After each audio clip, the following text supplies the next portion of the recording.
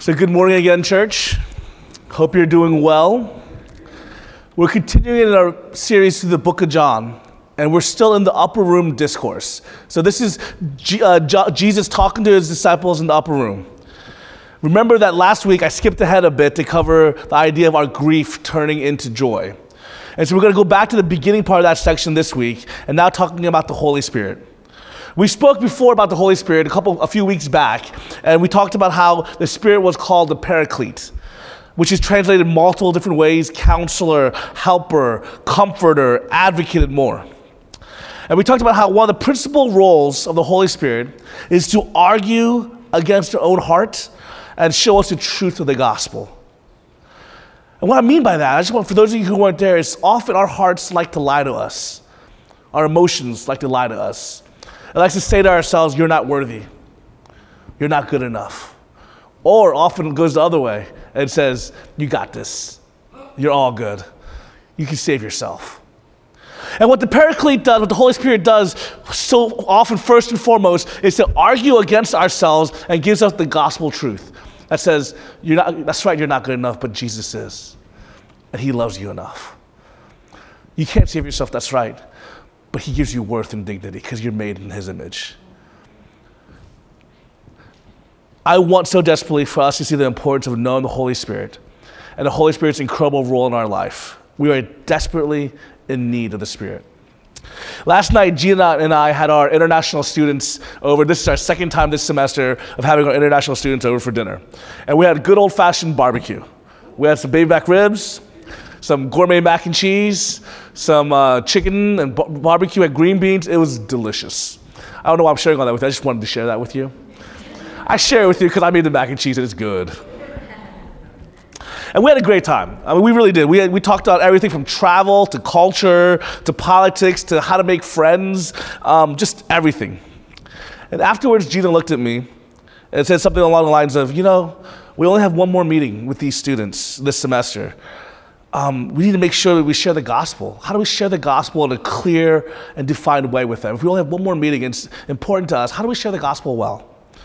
And we've been sharing about who we are. We've been telling stories about who we are and what we do. It's kind of easier for me because I'm like, hey, I'm a pastor. What's a pastor? Oh, I can talk to you about that. So we just start talking about that stuff. But we also talked about who Jesus is to us.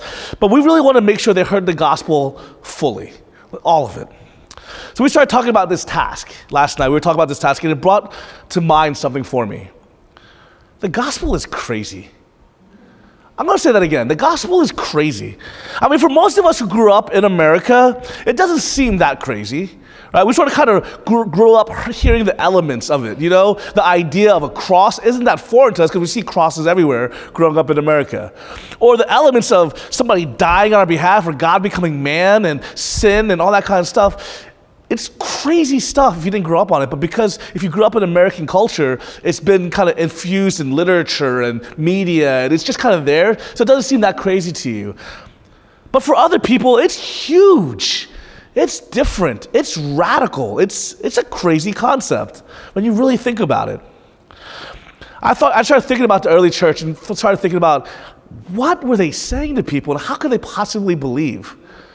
Right? And I remember this article that I read by Tim Keller, and it's just it captured really well the kind of the question I had, this thought. And he talks about this. This is what it says. Tim Keller says, Jesus sends out a bunch of illiterate fishermen and the like, people of no significant power. They're in a country that at that time in the world has virtually no political clout. And he says, go out there and turn the world upside down. Go out there and make disciples. Go out there and advance the kingdom. What? You have to realize what the message is. The Christian message is such a weird, radical, untenable message. It's just not plausible. For us, there's a plausibility to it, but for them, this is just so foreign of a concept. This Jewish fisherman had to go out to their fellow citizens and say, guess what? Yahweh, the uncreated creator, the transcendent king of the universe, the great God, became a penniless preacher, son of a carpenter, was crucified, deliverer of the nation, and even the best of you unclean, you get to believe in him and have salvation. How well is that going to go over to their peers? Or imagine this. They go to the Greeks and to the Romans, and the Greeks and Romans believed in philosophy at that time, kind of past the mythology age, and started believing in Aristotle and Plato about this cosmic ideals of beauty and justice. And these Christian missionaries that go to the Greeks and the Romans and say, guess what? Your idea of truth that you're looking for, your ideals, became a person in particular in history. Not only that, not only did it become a person, but it was an executed criminal in a backwater Roman colony. And by the way, you philosophers, you guys are lost. And you guys are completely missing it. What? How could that possibly go over well? The question historians have to ask is, why in the world did anybody listen to these fishermen? What do they have to offer?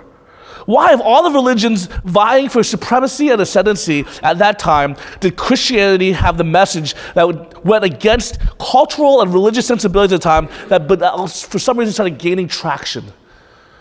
For some reason started gaining support. How in the world did it get off the ground? Some people could say, well, they had dedicated followers. They had fanatical followers. Every religion, I think, does. Right? Every religion has the sincere, good-hearted fanatics who are willing to die for their faith. That doesn't explain it.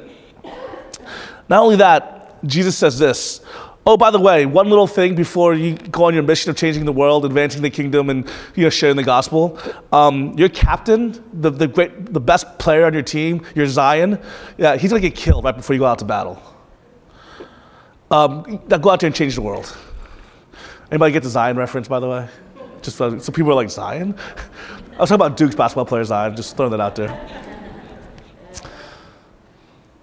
It's crazy.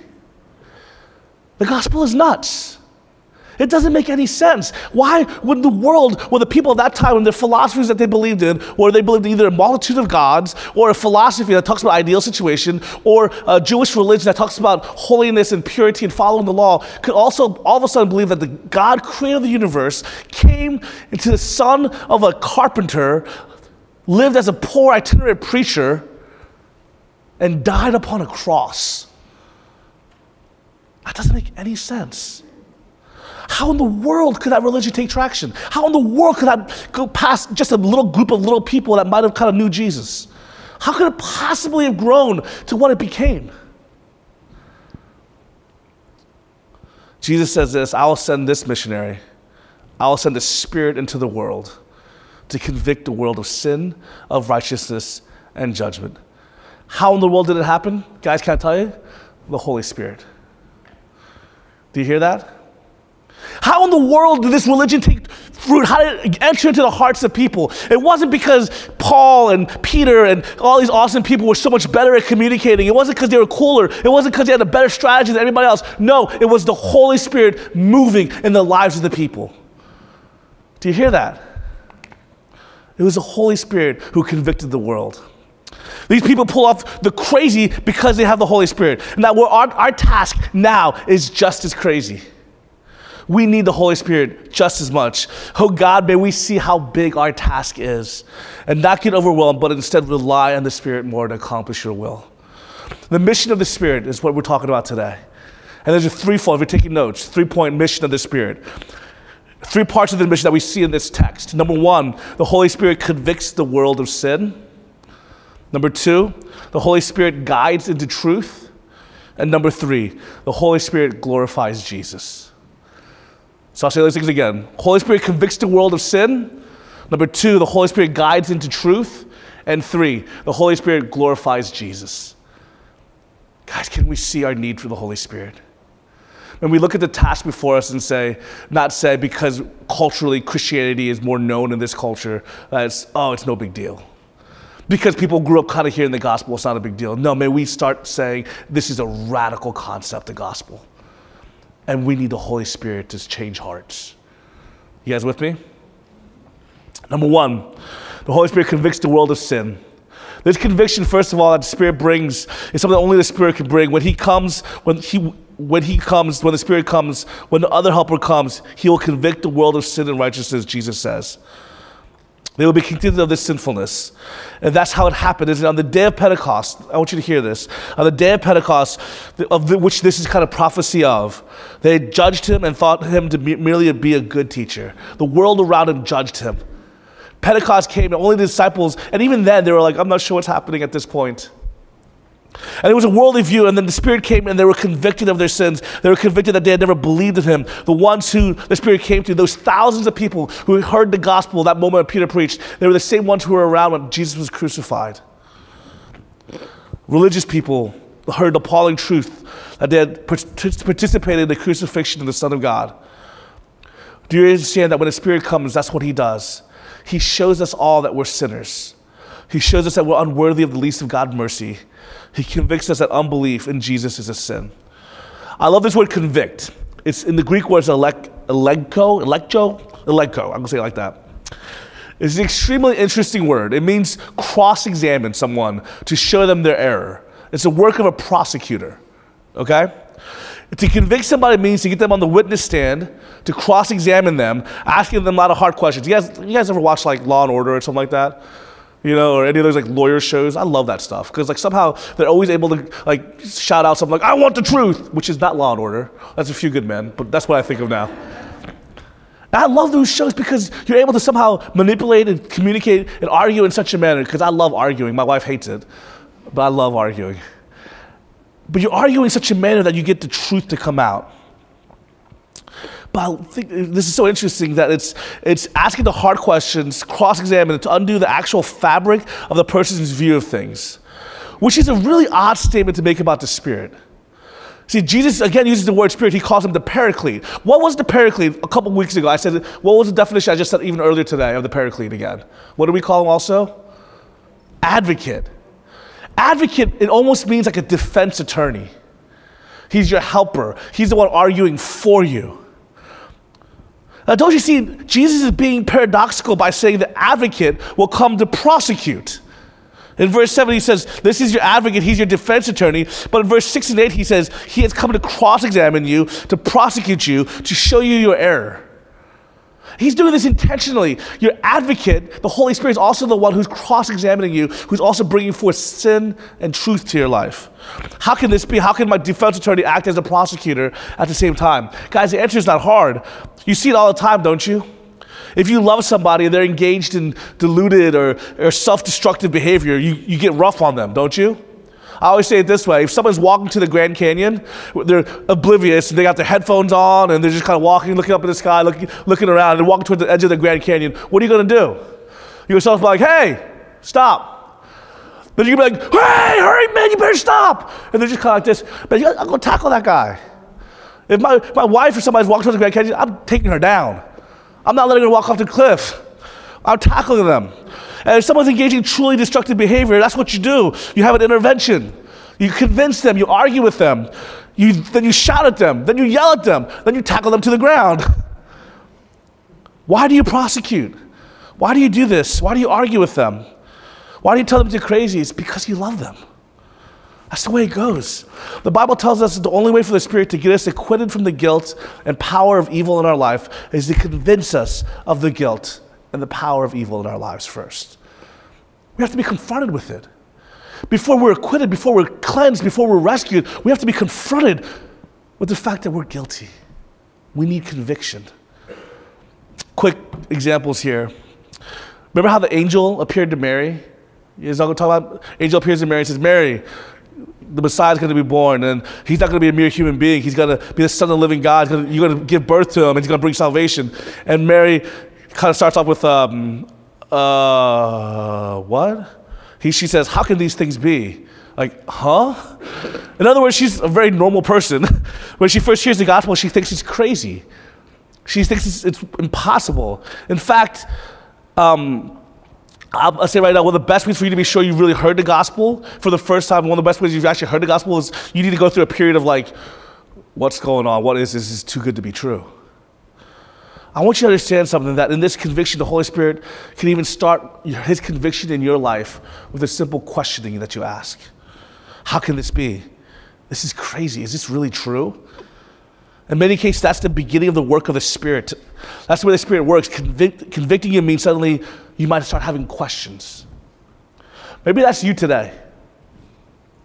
You're astonished by the love Christians around you have shown you. Maybe you're shocked. Maybe you've been coming to church and you've heard some of our messages. Maybe this is your first time ever in church. Maybe somebody's brought you here. And you're hearing these things about God and love and the Holy Spirit and the move, and you're like, what's going on? And all of a sudden you have these questions, and it's convicting you. Maybe your worldview is being challenged. Maybe there is something to this. That's the work of the Holy Spirit in you. Do you guys hear that? I love the fact that the Holy Spirit can start off by working with you just by giving you questions, challenging where you're at, challenging your worldview, challenging the way you think, challenging the way you perceive the universe and reality around you. And the Holy Spirit work in you could be something as simple as, wait a minute, could that be? Wait a minute, could I really be known? Could I really be loved? Could I really have purpose? Wait a minute, what have I been thinking, and why have I been thinking this way this whole time? Another example of the Holy Spirit convicting is David. You guys know the story of King David. Most people like to keep the story of King David being like David was this awesome shepherd boy, killed a giant, and then became a great king, right? That's how I like to leave the story of David, because David's pretty awesome, right? But David is messed up pretty big. Am I right? You guys know this, right? I'm not sharing anything. Honestly, I hate to even talk about it sometimes, because it's such a big mess up that I can't even comprehend it. You know, it's one of those mess ups I'm like, dude, you can't show your face kind of mess ups.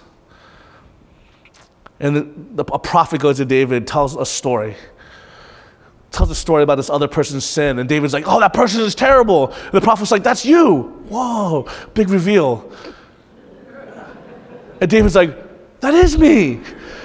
Oh no. And he's torn, and his heart enters into true conviction. Now I want you to hear this. The prophet brought forth the accusal, but the Spirit brought forth true conviction. The accusal was there. The prophet came forward and be like, dude, this is what you're doing. But what did the work in his heart was the Holy Spirit.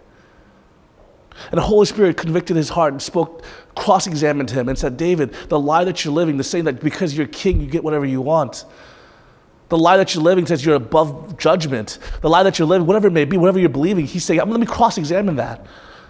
Let me let you know that's not true for you. I'm going to put that on the witness stand. I'm going to put your worldview on the witness stand. I'm going to put the way you look at your life on the witness stand. And let me tell you, it's crumbling, isn't it? And when it crumbles hard. And David's broken, and he's struck down. And maybe that's you here today. Maybe you're broken over the stuff that you've done. Maybe you're here today and you're realizing, man, there's something going on in my heart, and the way I've lived and the way I've chased after everything but God, and the way I've treated people and the way I've been. My heart, there's something happening. I don't like who I am. There's something going on, and in my heart, I used to not care the fact that I hurt people, but now I don't want to hurt people, and I don't like what I'm doing. I don't like who I am. I don't like what I've become. Can I tell you something? That's the Holy Spirit bringing conviction to you. Because when he brings conviction, he doesn't do it to hate you. He doesn't do it because he doesn't like you. He does it because you're running towards the Grand Canyon, and he's tackling you down. He does it because you're living in self-deluded, self-destructive ideas and worldviews. And he's saying, I got to rip those apart. Let me make you come face to face with that. Because then he does his second part of his mission, which is he guides you into all truth. So if that's you here today and you're feeling broken down by the Spirit, can you hear this part? He guides you into truth. He's wrestling you down. He's breaking you down. He's making you broken over the stuff that's happening, because he wants to rescue you from the cliff that you're walking towards. And then he guides you into all truth. Verse 13, when the Spirit of truth comes, he will guide you into all truth. John 16:13. The second part of the mission of the Holy Spirit is to guide us into all truth. Remember, in this text, the disciples are overcome by the fact that Jesus is saying, I'm going away. So this whole discourse, the disciples are like, oh man, Jesus is going away. Where are you going? And he's saying, I got a house. I'm prepared for you, a big, big house. And they're saying, it's going to be okay. Jesus is like, dude, calm down. It's okay. It's okay. About 10 times he seems to have said this, I'm going away. And they're sad, they're despondent, and it's understandable. But Jesus says, it's only as I leave you that you'll come to me and that I want you to know me. In other words, it's only when I leave you that you're going to get something better. There's more about him that we're going to need to know. But we're not able to know it now. Only when the Spirit comes will we know it.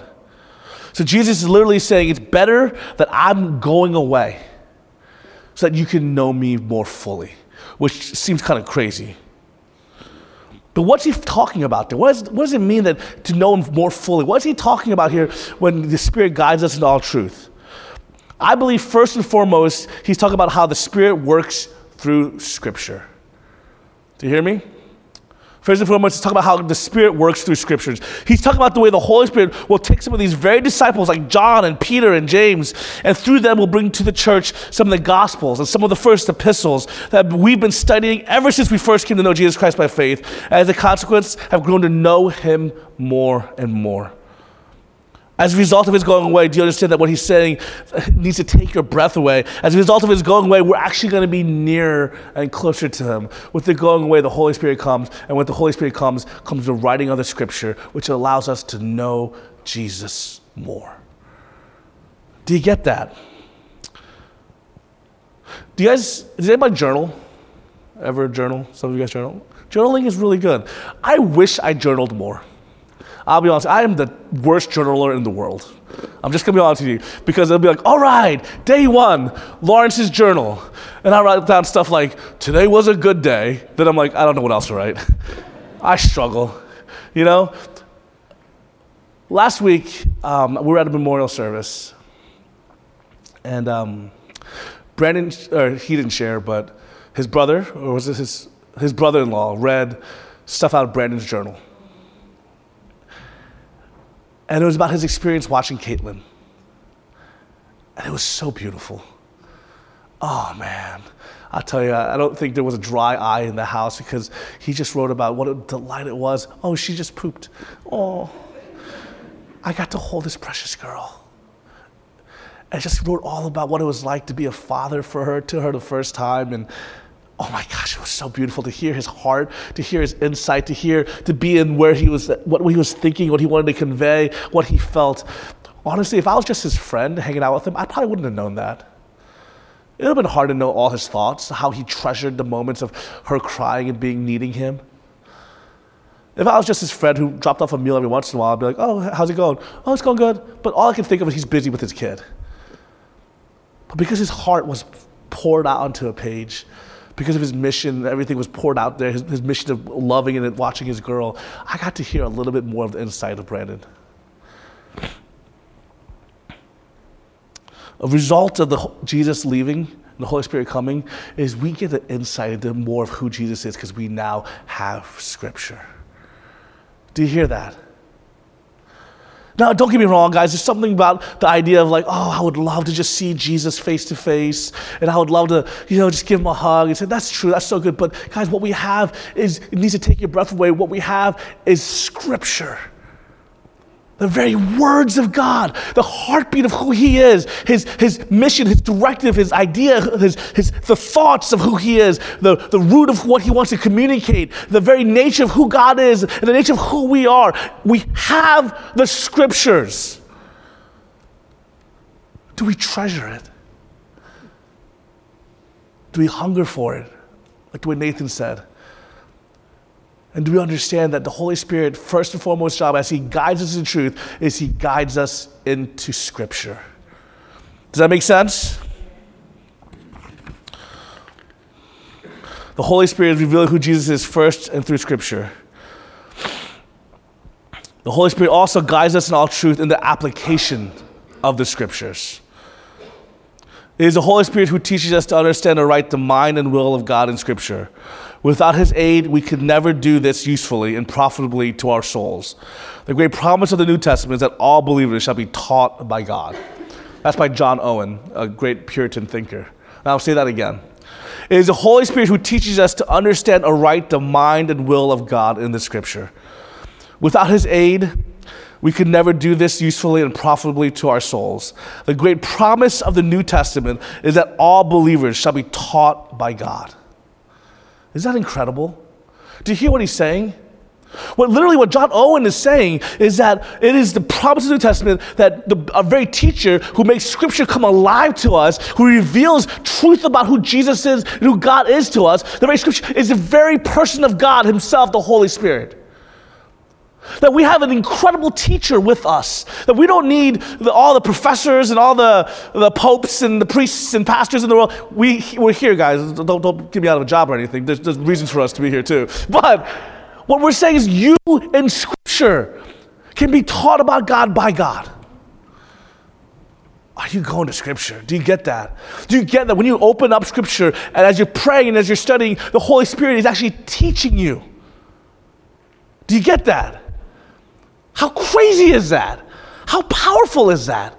That when you actually open up Scripture, the Holy Spirit is teaching you. You have a personal tutor. His name is HS, the Holy Spirit. I kind of wanted to give it a nickname, but that doesn't go very well. HG, Holy Ghost, Holy Spirit. I don't know. I got to come with something better. But do you understand that? Please, please, please don't make light of that. Don't lose sight of that. You and the Scriptures can learn about God because the Holy Spirit is teaching you. Back in the course of history, it's been said that, oh, you can't learn about God because you need a priest to teach you about God. That's been said before, right? I've heard it even said that, oh, you're a kid, you can't learn about God. Oh, you're a woman, you can't learn about God, or whatever, all this kind of stuff. Can I tell you, that's false.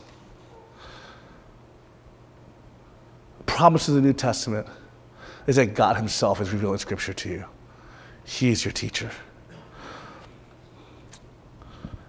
John Owen also says that Scripture is the rule and the Holy Spirit is the guide. The Holy Spirit's way of guiding us into truth is by first giving us Scripture and then guiding us in understanding and applying that Scripture. We need the Holy Spirit when we read and process Scripture. Are you asking him to help make the Scriptures come alive for you? Are you asking the Holy Spirit to help you memorize and bring light the Word of God when you need it? Are you asking him to be your teacher and your guide? Let's not forget the second person of the Trinity. The Holy Spirit, one, convicts the world of sin. Holy Spirit, two, guides them into truth. He points them to Scripture. He makes the Scripture come alive, and he points them into the truth that we can of the gospel. I always say this, and I don't feel like I haven't said this in a while, so for those of you guys keeping track of me always saying this, I feel like it's been a little bit, so it's okay. But I always say the human condition is that as human beings, we all want to be known, we all want to be loved, and we all crave purpose. The Holy Spirit, here's what the Holy Spirit does. He says, I know the human condition, so I'm going to guide you into truth because it convicts you. Holy Spirit says, hey, you're searching for all these things. You're searching for meaning. You're searching for the answer to the human condition and everything else. But it convicts you and says, those things won't work. Those things won't satisfy. Those things are not meaningful. It's self-destructive. So it convicts you of that. Then it points you to Scripture. And in Scripture, you see the gospel and the gospel message that you can be known because God made you in the image of him. You can be known, but you can also be loved because the sin that you committed that separated you from God, Jesus took upon himself upon the cross. He died in your place so that your very righteousness is Christ's righteousness. And you can be known and you can be fully loved by God, and that he's called you to purpose, to advancing his kingdom and changing the world from a dog-eat-dog world to a dog-eat-dog world. Bunch of waypoint stuff I just said there. I'm sorry. If you guys don't know what I'm talking about, go ask somebody else. But the Holy Spirit does that. He takes you from conviction and points you and guides you to the light. And he does it because his glory, his mission, his third part is to glorify Jesus. Verse 14, he will glorify me, for he will take what is mine and declare it to you. And 15, all that the Father has is mine. Therefore I said that he will take what is mine and declare it to you. How does the Holy Spirit glorify Jesus? The following I'm going to read to you guys really quickly is from Robert Pierce and Sinclair Ferguson. And it's a quick overview of salvation and how the Holy Spirit binds us to Christ. It's a little bit of systematic stuff, so bear with me, but it's good stuff. The most important work of the Holy Spirit in the realm of salvation is union with Christ. Each person of the Trinity plays a role in this union. The Father planned to join us to the Son before creation. The Son is crucial in the union because it is union with Christ. And the Holy Spirit joins us to the Son's person and saving accomplishments. By grace, through Spirit-generated faith, we become participants in Jesus' story, chiefly his death and resurrection. And participation in Christ's saving deeds brings us salvation and its many expressions. I want you to hear this. The chief worker in the faith union with Christ is the Holy Spirit. So you see, the Spirit glorifies Jesus Christ by being the one who binds us to him and keeps us abiding in Christ. 1 John 2, 20, 24, 27. But you have been anointed by the Holy One, and you all have knowledge. Let what you heard from the beginning abide in you. If what you heard from the beginning abides in you, then you too will abide in the Son and in the Father. But the anointing that you received from him abides in you, and you have no need that anyone should teach you. But as the anointing teaches you about everything, and it's true and is no lie, just as it has taught you, abide in him. The Holy Spirit glorifies Jesus by keeping us, the word here is abiding in him, and in so doing reveals more about Jesus than we would ever get if we were face to face. This is all that we need to accomplish the task. This word, guys, I want you to hear this. This word abiding is same as this word. It's just like a dwelling in, being sealed to, being connected with. The Holy Spirit binds us to Christ. He is the glue, the suture, the binding agent. Not our own power of clinging to Jesus. It's not our own power that allows us to cling to Jesus. He is the very grip of God holding us. In other places in Scripture, he's called the seal. Our seal. Let me put it to you this way, guys. I was one day dropping off my son, Hudson, at a daycare. And usually he's pretty good about coming to preschool here. Not preschool. Why did I say preschool? Children's ministry. Sorry. He's really good about coming to children's ministry here, dropping him off. He loves playing with his friends. But for some strange reason this one day, Hudson was like, no, I just want to be with Dad. And I'll be honest with you, I loved it. Just to be honest. Right? So I'm dropping him off, and I kid you not, he's monkey gripping me. Like legs, arms, like just attached, right? And like the teacher's like trying to yank on him, and I'm like, I'm like trying to push him off, but he's like monkey gripping full on. And I was like, oh, I kind of like this too, but no, I gotta go to church. So he's monkey gripping me, and he's holding on to dear life, just absolutely holding on to me. But can I tell you something, guys? That's what I think sometimes we think that we're doing to God. Sometimes we think, no, God, I'm just holding on. I'm just holding on for dear life. I'm not going to let go, God, because I need you, God. I'm not going to let go. I need you, God. I'm just holding on. We're like Hudson. But can I tell you something?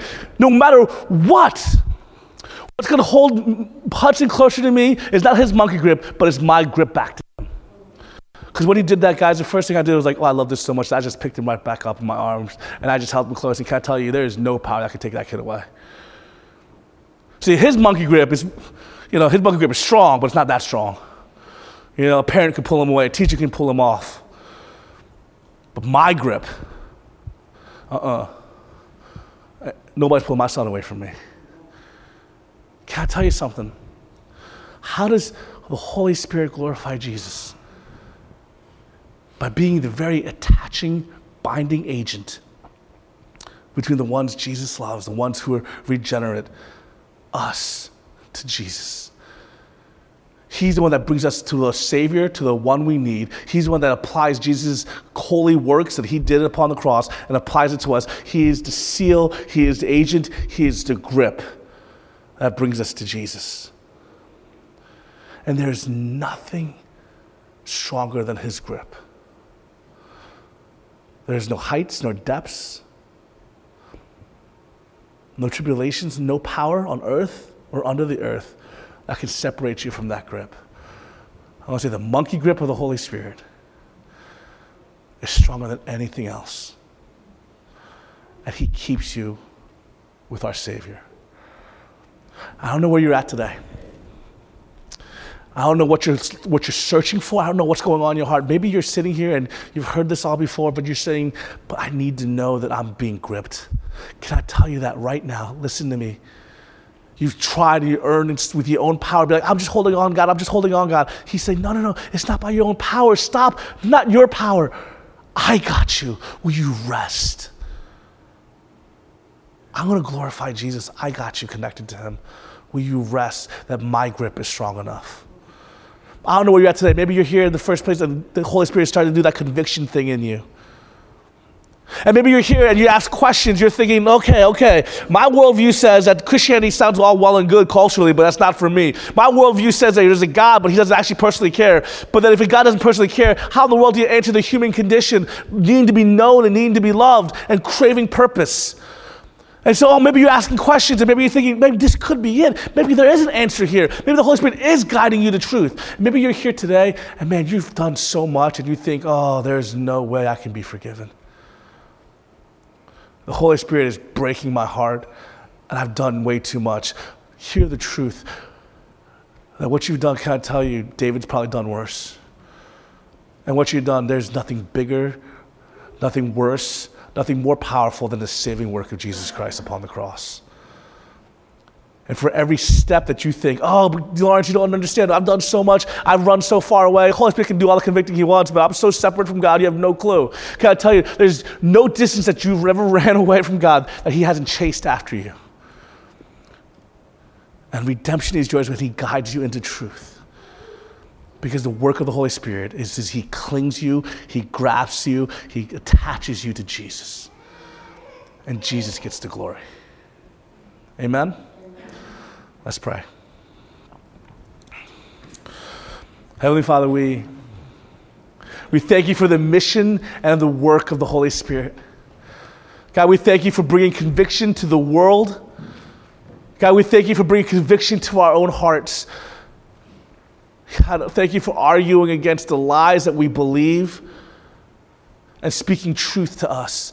As you guide us into truth, may we hear and truly believe the gospel. God, that we're far worse than we ever think we imagine we could be, but your love is so much more good than we could ever hope. Thank you. That is not dependent upon religious works, but fully upon the work of Jesus. Holy Spirit, thank you for guiding us to that truth and attaching us to Jesus. You are our seal. You are our bond. Jesus, be glorified. Holy Spirit, will you continue to move in our midst? Guys, if anybody's in here, as we enter this last set of worship, and you're in any of those places that we talked about of questioning, of conviction, of wondering whether or not you're sealed, wondering who your status before God, if you just, anybody's in here in any way, shape, or form, just wants to be affirmed and be lifted up in prayer, guys, we invite you to this worship set. Find people with the yellow lanyards on. Find people, the elders or the pastors. We want to pray with you. I encourage you to take this opportunity to let the Holy Spirit move in your life as we worship together. Jesus, will you move in Jesus' name? Amen.